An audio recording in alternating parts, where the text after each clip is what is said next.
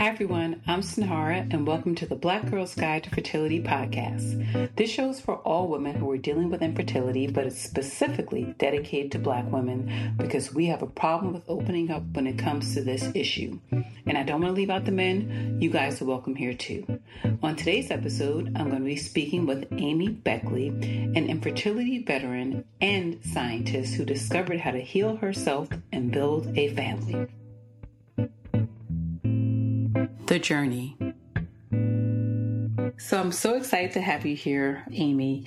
And if you would just talk about your fertility journey and what you went through, just trying to get your children here and just everything that you encountered on your journey. Yeah. So I did not have a good journey. It didn't end well. So I do have that. So I have a PhD in pharmacology, and I had been studying hormone signaling as my career. And I've just been a scientist kind of my whole life. And, you know, we got married and got a job and bought the house with the 2 extra rooms to fill and got the dog and the whole 9, researched all the houses in the school districts because, you know, little Johnny was going to go to school at, all that stuff. Right. And then, here I am thinking I'm this, this educated woman, how hard could this be? Yeah. It was very hard. Yeah.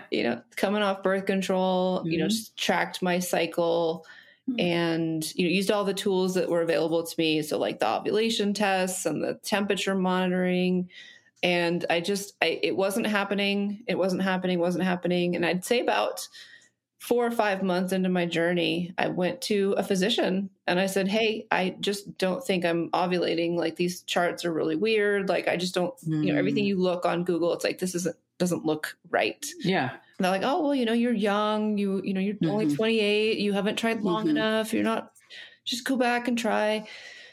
And so I went back and tried. And about our 6th or 7th month trying, we got that positive pregnancy test. Okay. And it was around my birthday. And so it was my birthday present. And then my birthday's in April. And so early May is Mother's Day. And we celebrated our first Mother's Day, got up from lunch and a big gush of you know what? Wow. And that was my first miscarriage. Wow. And I was like, well, okay, this at least a silver lining is I can now go back to my doctor and say, all right, I had a miscarriage, please help me. Yeah. No, they said, it happens, 1 out of, 25% of pregnancies end in loss. It's just what it happens. Go back and try again. And so I just felt very alone. Doctors and just didn't want to hear what I had to say. They were saying it was they weren't helping. Yeah. Yeah. There's just no resources other than just go back and try. Yeah. So I had, a couple more losses, finally got to that 12-month mark and got the referral to the reproductive endocrinologist in town. They did all the testing. Everything came back beautiful. I was unexplained infertile. That was my official diagnosis. And, because you're unexplained, it was, all right, well, we don't know what's wrong with you. So really the best chance at conception is IVF in vitro. Yeah. I was like, don't you love that? Right. No explanation. Yeah. It was hard. It's hard when you're a scientist and you're out there trying to explain things. Yeah. You want answers. Yeah. So you have no answers. And then you're given this treatment pathway that's, savings account draining. It's very expensive. Yeah, very expensive. Yeah. So we went through a couple rounds of IVF. The second round, we were successful, and I have a 12-year-old son as a result. Yeah. When he was about 2, I turned to my husband and said, yep, I know I'm crazy, but it is time for number 2. Exactly. But this time I walked into the reproductive endocrinologist and I had conversations. I was like, look, I am not doing IVF again. We are going to figure out. Very taxing on the body. Yeah. Like, let's figure this out. Like, what is going on? So a series of conversations with him, the theory was I was able to get pregnant, but I would lose the pregnancies. And going back to my charts and like my symptoms, I would spot after ovulation. I had really short cycles. I had headaches a lot. I would, lose pregnancies very early on, a couple days, week, 2 weeks of positive pregnancy tests, and then I'd lose it. And so it pointed towards a deficiency in a hormone called progesterone. Did you find this out on your own, or was this through going back and forth to the doctor, or were you just doing self-research, like, I'm going to figure this out? Yeah, it was me doing research and then bringing the research to the doctor to say, okay, how is this? Is this medically valid? Like, yeah. And so the reason I came up with this theory is I didn't have enough progesterone, is that during IVF, which is the one time it worked, I was given progesterone the entire time. And I'm like, well, can I just have that progesterone part, but not do the IVF part? Yeah. He's like, well, your body makes progesterone. If it's not making enough, you get extra progesterone. There's no harm in that. Like, sure, let's do it. And so we did it. We tried naturally. And I just had that support after ovulation with the progesterone. And within, I kid you not, 2 cycles, pregnant, stayed pregnant. Wow. And that is my 9-year-old daughter. Wow. That's amazing. Ovulating. So going through that process, at what point, you're dealing with the ovulation factor, at what point do you start to develop your product to help other women who have issues with ovulating and to track their ovulation? At what point do you say, okay, this is obviously, I went through this, but I also want to help other people? Yeah. So every year in April, there's National Infertility Awareness Week. When I was, pregnant with my daughter and had my daughter, I just came out on social media and said, hey, I'm 1 in 8. I've been dealing with this. This is my story. And I'd never come out of the closet before. And I was flooded by so many of my friends. What did you do? I'm dealing with this too. And I hadn't realized that it was such a big issue. And so many people were stuck in a place that I was in, and, through a series of helping, them individually talk to their doctors and have better conversations and help them get pregnant. One day, one of my friends, who had also gone through IVF to get her son, called me up and she's like, we got to do something about this. We got to make a test that helps monitor progesterone levels after ovulation to help understand if there's ovulation issues so that we can, take this undiagnosed condition and start getting to those diagnoses and getting to those treatments. So that's kind of how it started. Here we are, just 2 scientists that had spent all their money on IVF. Yeah. We weren't anybody famous, So we did a crowdfunding campaign and just said, here's our idea. We want to make this test that's available, over the counter that anybody could buy and get this knowledge. If we made it, would you buy it? And that was a simple question. And we raised enough money by women. And so we made it and they kept buying it. And so we made more and they kept buying it. Yeah. We kept, started making more. That's just kind of how it started. And now you're to the point where I know it's FDA approved. How did you get to that point with getting women interested, which we know plenty of women have fertility issues, but then getting that approval? That's a big deal. Yeah. So for our class, it's actually called FDA clearance. Same thing as like a pregnancy test.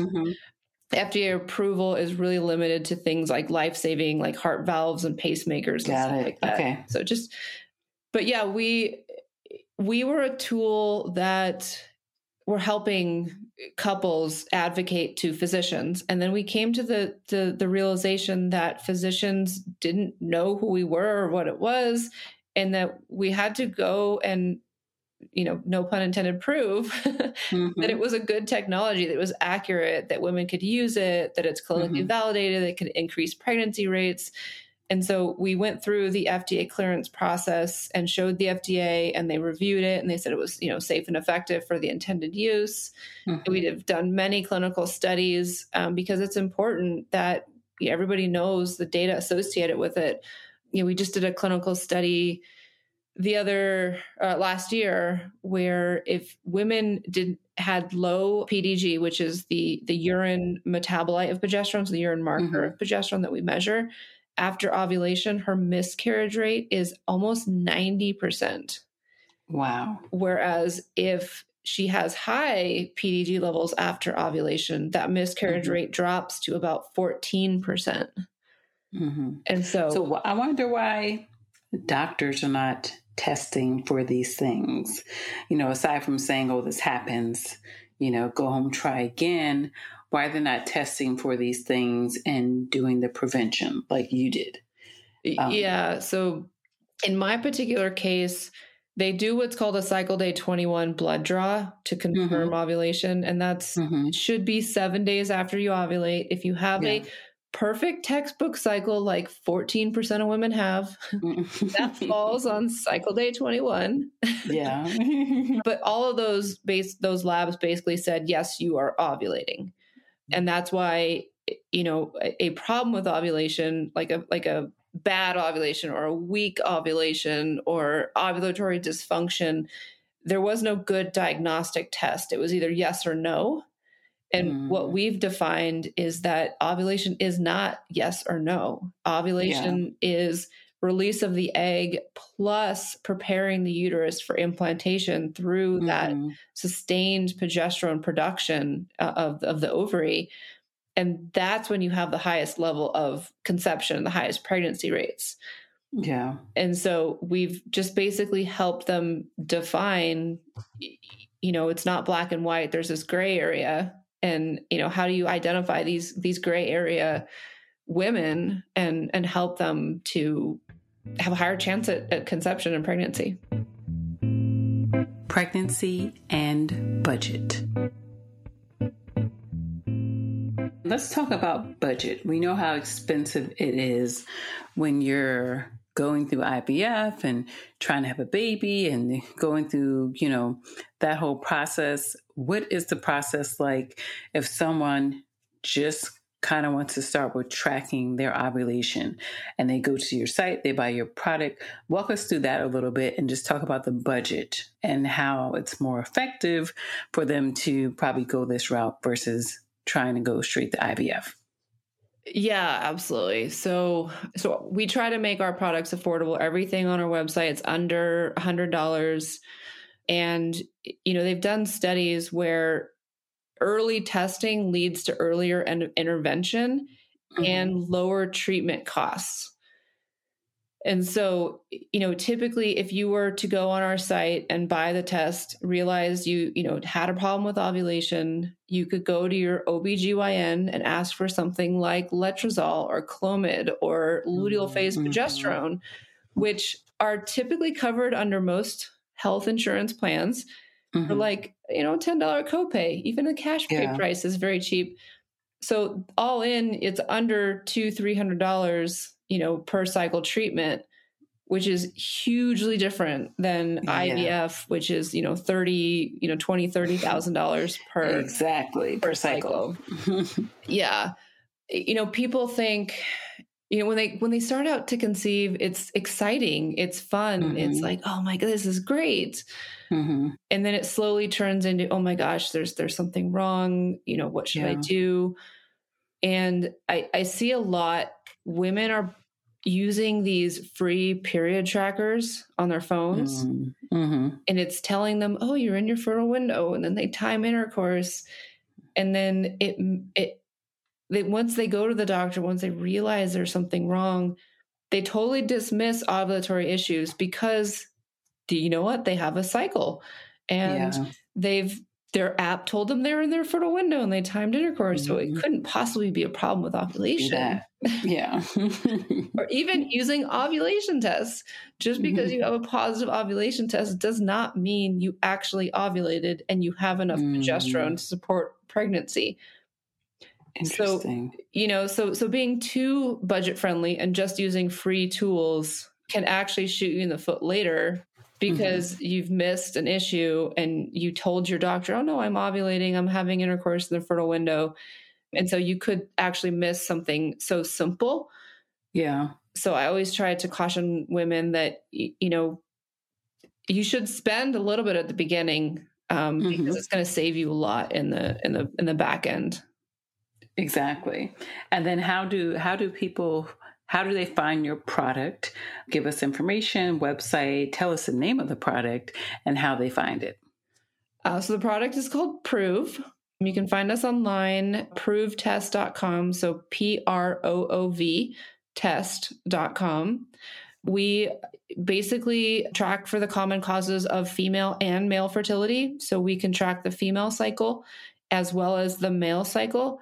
I mean, the male sperm, sorry, males don't have a cycle. The motile sperm in the male.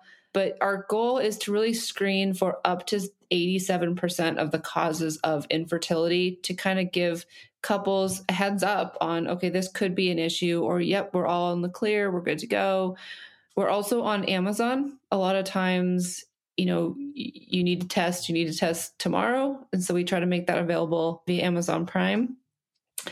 And then we will be launching in Target very soon. So I love that. Yeah, trying to make it accessible for women, and our products are anywhere from, you know, $11 to $89. So it just depends on affordable. Yes. What you need to know. This next question is probably a 2-for-1. So, one, share some tips for other people dealing with infertility, and also share what other couples need to know before they start their pregnancy journey. Because some people just jump into it and then they're just disappointed when nothing's happening. But like, what tips would you offer before people even get started on the journey? So the biggest tip I would have is to have a good physician. A lot of times you get pushed away, or you have a physician that doesn't really want to lean in and help. I hear this a lot. So, you know, go out and interview different doctors, try a couple different things, write down your questions when you go to those appointments. A lot of times it's very overwhelming to actually get to that appointment, and then you just forget everything you're going to say and ask. Exactly. So bring it on a Post-it note, write it in your note section of your phone, take it out, read it word for word, get all your questions answered. The other thing I would say is, you know, follow your gut, follow your intuition. Typically couples know when there's an issue. I knew very early on that I had an issue. Like, I could tell, like, it just doesn't look right. It doesn't feel right. And then be open and honest with your partner, get them involved, you know, sooner than later, whether, you know, need a donor sperm, donor egg, how many kids do you want? When do you want to have kids? At what point do you consider IVF? Is IVF totally off the table? You know, just kind of create a plan. Like, what are you willing to do? You know, if you had to do IVF or adopt, would you adopt instead of do IVF? Like, you know, just kind of, you know, having that plan ahead of time, I think helps a lot going through it. Absolutely. And then where can people find you on social media? Instagram, Facebook? Let us know your details. Yeah. So all of our accounts are under Proov Test. So PROOV TST. So, you know, Instagram, TikTok, Pinterest, Facebook. We do have a really, really amazing Facebook community. It's over 10,000 women that really just support each other in everything. They're very knowledgeable. They're very supportive. We monitor it. We make sure there's no bad people that get in there. Yeah. Having a community, having a support system is also another tip or piece of advice I would give. Whether, you know, you want to have a community in real life, whether you want to tell your real friends, your family about what you're going through, or you want to be anonymous and have online friends and build an online community, you know, having somebody to talk to and bounce ideas off of is really important. I would say that be cautious on the kind of community you go into, because some of the communities can't offer very good advice. I mean, the best ones are the ones that are saying, oh, you should do vaginal steaming or yoni pearls or like voodoo weird rituals. Exactly. Fertility crystals out. You're like, no. Like, that's not helpful. Exactly. Like at all. Yeah. So there's a lot of snake oil out there too. So you just gotta be exactly. Use wisdom when approaching these groups. And you also, I think you also on your site, you had doctors. Are these doctors that people can talk to or ask questions, or just are they fertility doctors? They were like a list of 4 doctors on your website. Yeah. So that's our medical advisory board, but we do have a telehealth option. So we've partnered with a few fertility clinics. So no matter where you live in the US, if you get your approved results and it flags a potential issue and you walk into your OB and you say, I need help, or your reproductive endocrinologist or whoever, and they flat out say no, right? We have a resource for you. We want to get you the help that you need. And so we partner with these clinics that do things virtually. So, the silver lining of the pandemic that we went through is it made healthcare way more accessible. Yes. And so these doctors... It definitely has. Yeah. They can treat infertility online, and they can ship you all your medications straight to your door. You don't even have to get out of your pajamas anymore. Exactly. You don't have to drive an hour, 2 hours in traffic trying to get to the doctor. I love it. I'm Sinhara, and thank you for listening to the Black Girl's Guide to Fertility podcast. You can stay connected with this movement on my website, Facebook, and on Instagram. And if you haven't already, please join my mailing list at blackgirlsguidetofertility.com and on sinharaeastman.com.